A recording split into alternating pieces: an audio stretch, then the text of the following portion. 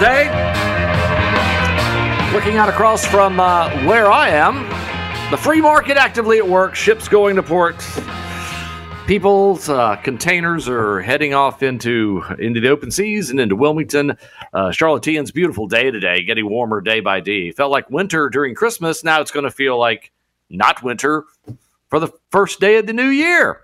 So everybody kind of gets what they want, except I know a lot of kids would have loved to have it. And I am, having grown up in Puerto Rico, seeing snow is still exciting to me. I'm 1,000 years old, but man, I love seeing snow. Even to this day, it's just, but when you live at the coast, you're not likely going to see a lot of that. Now, a lot going on out there. Elon Musk not backing off at all on what he's alleging is going on out there. He's very chagrined at the media and the way the media is conducting itself. Now, it's not that they work for him. He's not demanding they do. He's just asking some really fascinating questions. He's really taking it to task on Fauci. He's really taking it to task on the media and wondering why the media is working for the. He's got some hilarious tweets out there. He absolutely does. In fact, I'm going to retweet some of them here shortly. But he is not backing off. Why is, in his question, this was just yesterday evening, why is corporate journalism rushing to defend the state instead of the people? And you have to wonder about that. At what point did corporate journalism start working for the government instead of questioning the government? Can you imagine during the Watergate era, if the press had been working in favor of Nixon, if they had been, oh, there's nothing to see here, in spite of evidence to the contrary, but he's a Republican, so of course they would. Or if they had been in lockstep unison against in favor of the British crown and against, the patriot, and any kind of sense of patriot, the birth of the new country.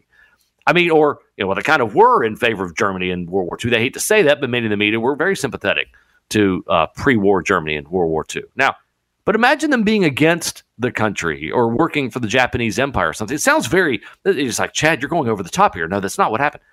But if you're working for any given authoritarian group, that's not the role of journalism. The role of journalism is to find the truth, not a narrative, not support propaganda. And you have to wonder, they're not being paid by the government to do that, so you have to wonder why they're doing it. So as you dig into this, and by the way, I'm your guest host, Chad Adams, sitting in for Pete Callender here on News Talk 1110, 99.3 WBT. Feel free to give us a call at 704-570-1110, 570-1110. Always an honor and a pleasure, and we love having you guys here to be a part of this. Greatest audience in North Carolina, greatest station that's allowing the free flow of discussion and talk. And when Elon Musk was saying that, and we will talk briefly about Title 42, it's the weirdest ruling I've ever seen. It's a tacit admission that the courts are acting in a policy way. It's not the role of the courts. It's not at all. Title 42 allows the country to expel folks. It was meant to be a COVID response to things. It was scheduled to end multiple times. It's been scheduled to end. The court has now acted twice to extend Title 42, basically saying to those in elected office, you've done nothing. Saying to the Biden administration, you've done nothing. And they're acting in a way that the courts were not designed really to be. Title 42 is a COVID issue. We're not in the time of COVID right now, but they have no way to quickly expel folks, and we're being overrun. We're so overrun that the New York Times is starting to tweet stories in Spanish very rapidly. Muy rápido. I cannot believe how quickly New York is changing, apparently. So, and what Elon is referring to, and I'll get to the story, it's a Substack tweet. Leighton Woodhouse wrote the story, and it's kind of bizarre. I'll go through part of it as we get through this first segment, and it asks some very difficult questions that are germane, they are important, they are relevant, they are critical, and if the media wants to resurrect its damaged reputation, it can't just run away from this. Running away from it is giving rise to this kind of corporate authoritarianism working for the government. If your media is working for the government, you're really no different than the Chinese, the CCP, or the Russian government. You've just become a propaganda wing of those in power, which it's interesting. They weren't in favor of Trump in any way, but somehow the rogue folks at the FBI and others were telling social media what to do. So we had an entire group of individuals that weren't reporting to citizen-led elected officials. They were working for themselves in some way, thinking they're doing the greater good. There's a giant coup underway inside our federal government. That's not a conspiracy. It's proven. It's true. We know they did. We know what they knew. We knew they lied. Here's what it starts out with. This is Leighton Woodhouse at Substack. Last week, the FBI responded to the revelations exhumed from the Twitter files in the most predictable way imaginable by calling the journalist who reported on them, quote, conspiracy theorist, end quote. A decade ago, an attack like this on the free press by the federal government's top law enforcement agency might have united journalists in indignant outrage. No longer. If the Twitter files showed the extent to which the intelligence agencies are in bed with the social media platforms, the story's reception by the mainstream press has only shown how eager the establishment media is to jump into the sheets with them, like Eric Swalwell and a Chinese spy. My words, not the column. It's not just that the corporate media has abandoned the kind of adversarial journalism exemplified by the reporting on the Twitter files. It has taken on the role of defending the state against those who continue to practice it. A few days after Michael Schallenberger dropped part 7 of the Twitter files, which we went through yesterday, CNN reporters Evan Perez, Donnie Sullivan, and Brian Fung published a big story, also featured on the news channel CNN, expressly aimed at refuting its findings. The central claim of the story was that the FBI had never ordered Twitter to suppress the Hunter Biden story. That claim is true. The FBI indeed had never issued a direct order to Twitter that they had no legal authority to issue. But neither Schellenberger nor any other Twitter files reporter ever made that allegation in the first place. So they denied, they pushed back on an allegation that never existed. Elon Musk, in a tweet posted 2.5 weeks prior to that thread, in a discussion of an earlier Twitter files installment written by a different reporter, here's what he wrote. Twitter, this is what Musk wrote on Twitter. It's public. You can see it on December 3rd. Twitter acting by itself to suppress free speech is not a First Amendment violation, but acting under orders from the government to suppress free speech with no judicial review is. And CNN's conclusion was correct. Musk, who is famous for his reckless tweets, had spoken inaccurately. But so what? Musk carelessly hyping a tweet thread with a hyperbolic claim that the FBI ordered suppression of a story does nothing to undermine the actual claim in the reporting, which is that the FBI used its influence improperly to discredit a true but politically inconvenient story. Seizing on Musk's sloppy editorializing is a classic bait and switch that CNN is using to tarnish a story that it cannot, in fact, factually refute. In other words, the FBI has no way to say what's being said about it is untrue. It's absolutely true. It's provably true, demonstrably true. It's written in truth. They did do this. What the Twitter files do show, in fact, I'll tell you what I'm going to do.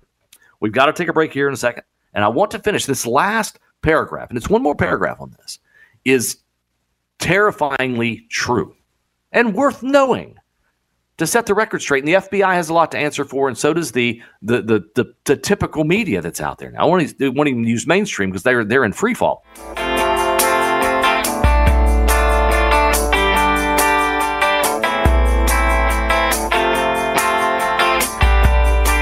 Special shout out to Chris, making it all come together. Me as a host, thankful, grateful. Chad Adams sitting in for Pete Calendar. Give us a call, 704-570-1110, 570-1110 here at News Talk 1110 993 WBT. We're always having a lot of fun here. And I was going to get to the end of this piece that is, it's not the end, it's just part of it. I don't want to go through all of it. But the big part of it is the FBI isn't denying that it put immense pressure about stories. But I'm going to summarize what they did because that's the important and scary, terrifying part. That the FBI, and who's calling the shots, or was and is, the FBI is trying to deny something that isn't the allegation. So here's where, and this is from Leighton Woodhouse, and I want to go through this last piece. It's not overly complicated. In fact, I think it's a succinct summary of what's happening, or what has happened. What the Twitter files do show, these Twitter files, these now seven drops. And by the way, Elon Musk says he's not done yet. He tweeted earlier today, he said, we're not done. This is just starting. So I have a feeling it's just a drip, a slow drip. It's like a Chinese water torture for those in the media and the FBI. And they're looking where the fact that they're ignoring this doesn't mean it's going away. More and more people are now asking questions every day. And the more that drips out, the worse it gets. The FBI's denials are not sticking. The media's complacency isn't registered. I mean, it's not going over well.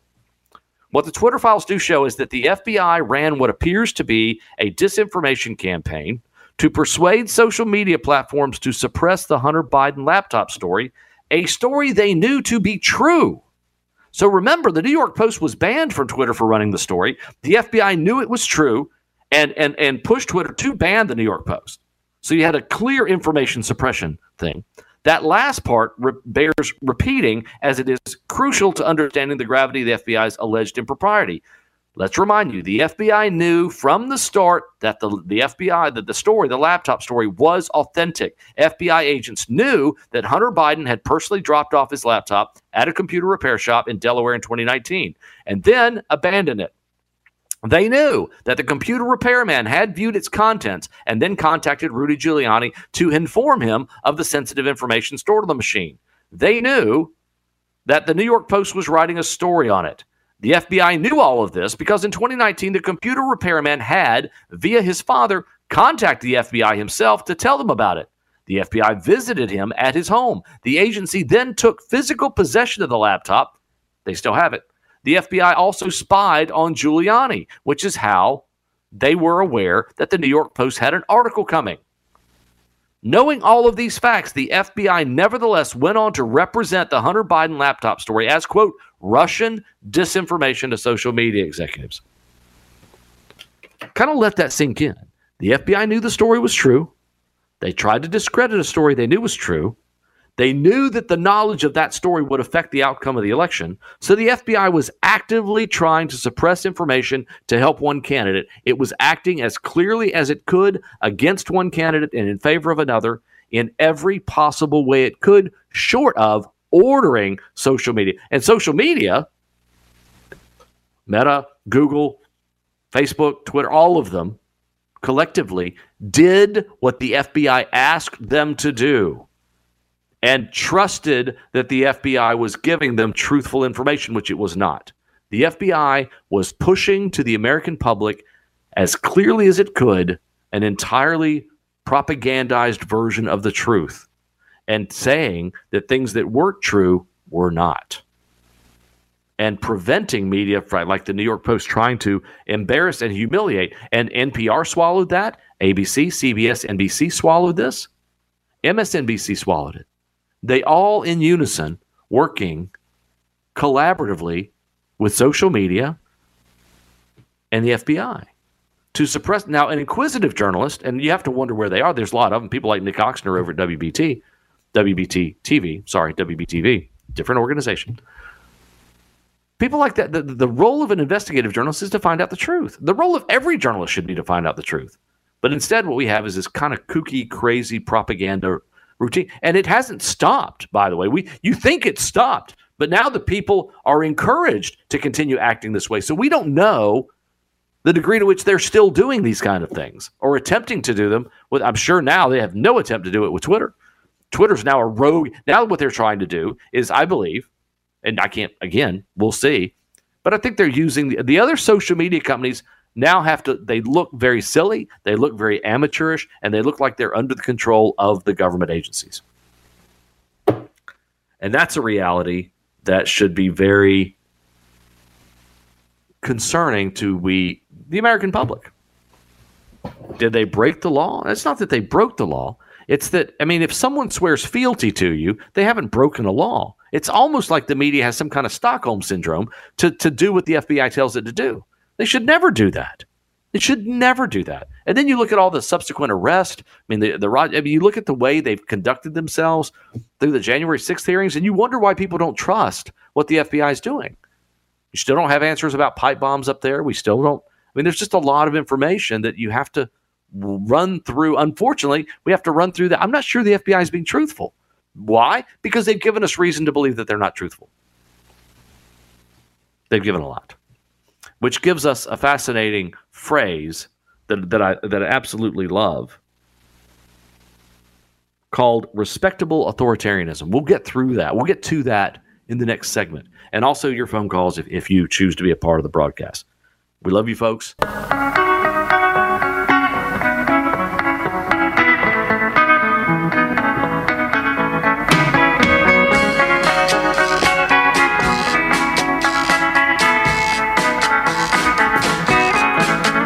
Good afternoon. Rolling along.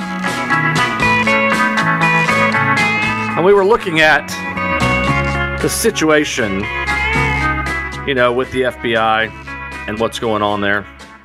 And it's just bizarre. But and we shouldn't excuse it. But it kind of gives rise. So you take it a step further. So we've come out of COVID. There's a lot about, I think, people talk about the country being divided. I don't think we're that divided. I think there's a group of individuals that are much more likely to comply with whatever the government tells them, even if it doesn't make sense. We saw that through COVID. Some of the lockdowns didn't make sense, but we just kind of did them. We saw, the mandates that were done that weren't necessary, but we just did them. There were a significant number of people that pushed back, and the people that pushed back were ostracized. The people that pushed back they tried to humiliate and embarrass them, and it turns out many of them were right. It turns out that the government and the agencies were wrong. It turns out that a lot of factual information wasn't factual.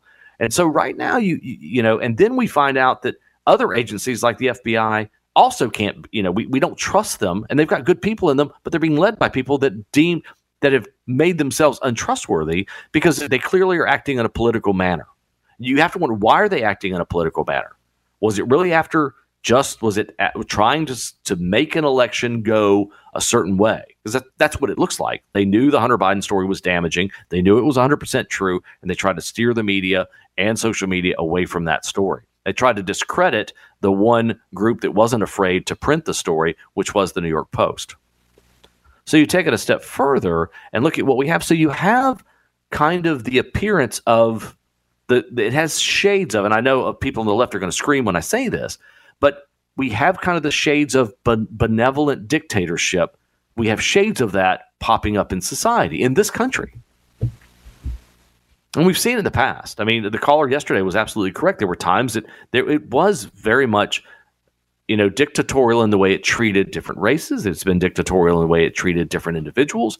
But we always end up rejecting that. And you'd think we would learn from history not to do that it's unacceptable. But you wonder how compliant. I think there's about 35% of the general public that will comply with whatever the government tells them to. If it tells them they have to wear a certain color shoe on their right foot, I think they would do it. I think they absolutely would. I think if they had to get out and stop every 10 miles and thank green energy or something, I think they would do that. I think they would absolutely do almost whatever insane thing was cast down to them. But let's go to this, the concept that I went before the break. It's not overly complicated. It's called respectable authoritarianism. Donald Trump exited. This is from actually spikedonline.com. It's a great piece, and it I have linked it. I put it on my Twitter feed, and it's by Sean Collins, who's a U.S. correspondent with them. And I'm not going to give you the headline, because if I gave you the headline, it'd give a lot of the story away.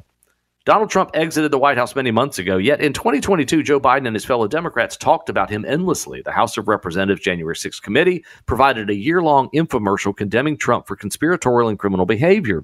The Democrats' midterm strategy campaign was also focused on opposing Trump, even though he wasn't on the ballot. The most striking and bizarre image of the year came in September, when a dark Biden stood in front of Independence Hall in Philadelphia to denounce Trump and his fellow MAGA Republicans. He was illuminated in blood red lighting that drew comparisons with the aesthetics of Nuremberg. Now, and you remember that. It was this really strange thing where the president comes out and it's red and black in the background. Very dystopian. Not only did Biden and the Democrats obsess over Trump this past year, but they also escalated their rhetoric about him to new extremes. The January 6th committee and its media mouthpieces constantly referred to that rally/riot as an armed insurrection. Biden smeared Trump and his supporters as semi-fascist.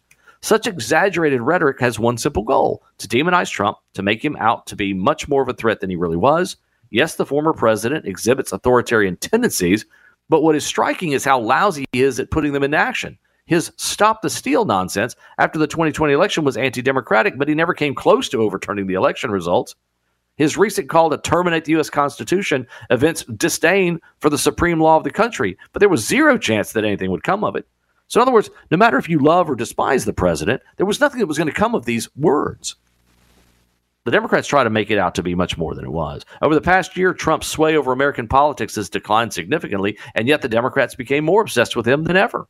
Trump spent most of the year quietly tucked away in Mar-a-Lago. Most of his hand-picked candidates for the midterms were defeated. His announcement that he would be running for president again in 2024 was greeted with a yawn. This foundational threat to the republic ended the year hawking digital trading cards of himself, photoshopped as a superhero, and a cowboy for $99 each. The Democrats claim to hate Trump, and many of them hope to see him thrown in jail, but the reality is they desperately need him.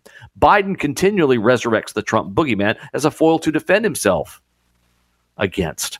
You could say that this is a ploy of political expediency. In the midterms, Biden's warnings about Trumpism were a useful distraction from inflation, urban crime, the border, China, everything. All of the failings of the Biden administration, he tried to distract us from, he and his acolytes, by blaming, let's look at Trump. You could say it worked, as the Democrats hung on to the Senate and avoided a red wave, but there is more to the Democrats' anti-Trumpism than partisan politics. It provides a moral basis to their rule. We're saving democracy. We're fighting the fascist. It also offers a rationale for exerting greater state control over political life and society. And this is where it gets dark. Biden and the Democrats use the specter of Trump to assert their own brand of authoritarianism, a version less obvious and more sophisticated than Trump's, but authoritarianism all the same. You would say the same, I could say and should say, and you should agree and would agree with, Governor Cooper did the same thing. This kind of brand of authoritarianism, this friendly authoritarianism. The debate over election denialism reveals how the Democrats' criticism of Trump do not mean they are principled defenders of democracy. In a speech at the Union Station in Washington, D.C. in November, Biden warned that, quote, extreme MAGA Republicans aim to question not only the legitimacy of past elections, but elections being held now and into the future. Yes, casting down on elections does damage things, but Democrats are just as guilty as anything the MAGA folks have done. Democrats claim Trump's election in 2016 was illegitimate due to Russian interference, and many Democrats still believe that. Leading party figures backed Stacey Abrams' claim that the Georgia governor race was stolen in 2018, and Biden himself showed doubts about democracy when he described Georgia's change to election laws as Jim Crow 2.0, adding that those laws would make the midterm elections in Georgia illegitimate. When it comes to elections, Democrats are just as conspiratorial. They're just as anti-democratic as the wackiest folks on the right. In October, Hillary Clinton popped up to preemptively question the legitimacy of the 2024 election. Right-wing extremists, she said, already have a plan to literally steal the next election. And they're not making a secret of it. Hillary and her friends call their campaign Crush the Coup, which sounds awfully similar to Trump Stop the Steal. But don't worry, Democrats' election denialism is the good kind, because the Democrats are good and benevolent. They mean well. They do this power to protect you because they care about you, because you're not smart enough to care about yourself. Back to the column. If Biden and the Democrats simply criticized Trump for his attacks on democracy, it'd be hard to disagree, but they can't stop there. They can't help themselves. The Democrats' denunciations of Trump and his followers are always a prelude to the censorship or repression of those who disagree with them. It's a classic authoritarian move. My enemies are so evil and dangerous that every liberal action we take is justified. And not only that, it is moral. The Democrats' authoritarianism is more pervasive and censorious than anything Trump ever did or tried. In the Biden era, it is the Democrats who increasingly favor government and corporate control of political discourse, especially in social media. A Pew poll in 2021 found that 65% of Democrats agreed that the U.S. government should take steps to restrict information online, even if it limits freedom of information. Only 28% of Republicans held that same view. Biden and his team have pursued this speech control with passion. Earlier this year, his administration set up a new disinformation governance board to combat misinformation. Very, very Orwellian. Very, very much Ayn Rand as well, or Pig Farm.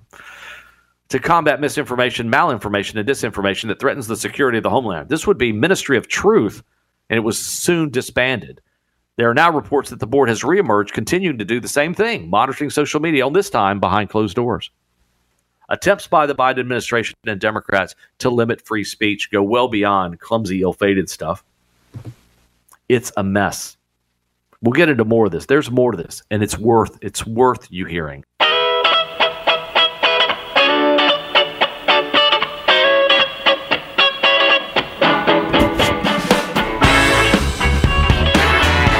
Day. It's a beautiful day, though it be winter. Well, yeah, a few days into winter, but you got a wide awake way of feeling that winter, didn't we?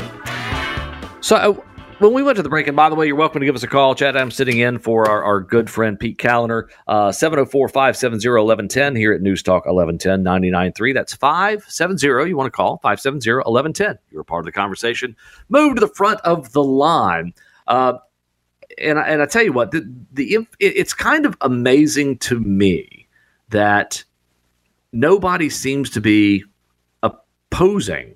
I mean, excuse me, I'll take that back. There are people. There are people that are on radio shows like this. There are commentators across the nation. There are people in journalism that are trying to do an honest job, that are questioning and they're pushing. You know, you would think the New York Times, the LA Times, you would think that all of the other three-letter news shows would be concerned about the appearance that they're being told what to do and how to do it.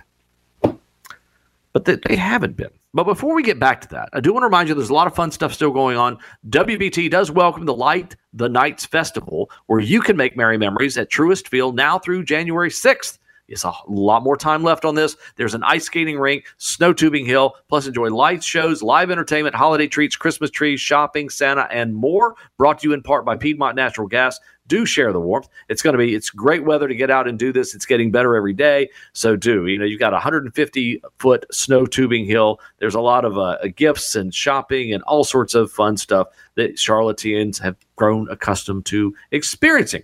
So do get out, take a chance, and check it out. Now, back to the piece that we were talking about. This is a piece over at Spiked Online, and it's actually, I already went through the one on Spiked, but this is Spiked about the benevolence of that Democrats are acting in a way that's very dictatorial. That is extreme. They're calling it respectable authoritarianism. So they believe it's okay to tell you what to do if it's for your own good. It's that same slippery slope that every dictator believes, whether it's Castro or Maduro or the CCP or Putin. They believe they've reached a point where they know what's best. It's a government of people, not of laws, of men rather than laws. We're a government of laws rather than of men or women. We should be. That's what makes us very different. Respect for a piece of paper. You don't have respect for the piece of paper under glass, state capitol. The rest of it really doesn't matter. You're no longer this country.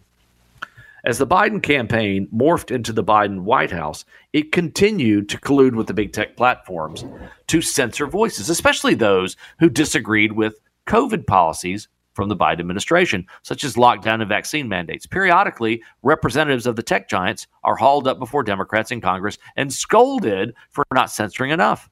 With Elon Musk's liberalization of Twitter's content moderation policies, Democrat representatives are warning. In other words, they see what's happening at Twitter. It's out of their control. Now they're warning Facebook and others not to reduce their censorship of misinformation, which Democrats effectively define as information that they don't agree with.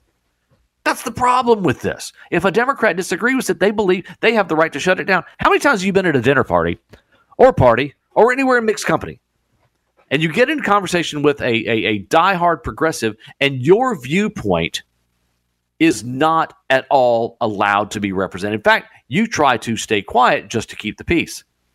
The righteous indignation that you experience from those who are incapable of debate, and it becomes emotional for them, and at that point the argument's over, because you don't want to deal with the emotional side of their incongruous way of looking at the world. Because it is. Their way of looking at it is that government solves all these problems, and it doesn't do that. And so now you have Democrats effectively trying to define anything they disagree with as misinformation. At that blood red speech in Philadelphia, the one we talked about prior to the break, where Biden was standing there in Independence Hall with the red and black and the Marines with the guns in the background, Biden's words were just as ominous as the setting, delivered with a menacing tone. He cast a wide net, effectively declaring all Trump voters, all 70 million of them, as a threat to the country. He then served an effective warning to them. If you express views that we associate with Trump or Republicans, we can deploy the powers of the state against you. As it happens, such powers had already been used against parents protesting against school boards, who Democrats attempted to treat like domestic terrorists. Last year, the Biden Attorney General Merrick Garland directed the FBI and U.S. attorneys to investigate, quote, threats of violence against school administrators and teachers. The order was an outrageous attempt to intimidate parents protesting against racially divisive and gender identity content in schools. It sent a chilling message to parents. If you protest, don't be surprised if the FBI comes knocking at your door. Don't be surprised. This is a critical issue. So with that right now, it's just amazing. In the Philadelphia speech, Biden said there's no place for political violence in America, period. But again, from one-sided perspective, only Trump-related aggression counts as political. Meanwhile, Biden pointedly refused to criticize the mobs that gathered outside Supreme Court justices' homes. After the conservative court overturned Roe v. Wade, even after an assassination attempt on Brett Kavanaugh, Biden never addressed that issue. Never did. This silence sends a message. Political intimidation is acceptable so long as it's aimed at people who disagree with Biden. It's okay to threaten them. We're starting to get a little more dangerous. You could say that the U.S. faces a battle of authoritarianisms, an unacceptable, crude Trumpian authoritarianism, and a respectable, morally driven Biden one. But it's really no contest. Biden and the Democrats have the forces of the media, big tech, and the security state on their side, not to mention the executive powers of the White House. Trump has a group of followers. The scope of Democrats' reach into your social and political lives, including limits on speech, extends way more widely than Trump has tried. And while Trump is mildly authoritarian, the Democrats' version is much more disciplined and very effective. In 2022, it became more apparent that Biden and the Democrats' anti-Trumpist rhetoric is a means to justify their own dictatorial, authoritarian impulses. Defenders of civil liberties and democracy should now have a better idea of what they're going to be up against this coming year. And that's from Sean Collins. Much more to go. Taking a break. Hour 2 getting ready to be underway. We'll be right back after this.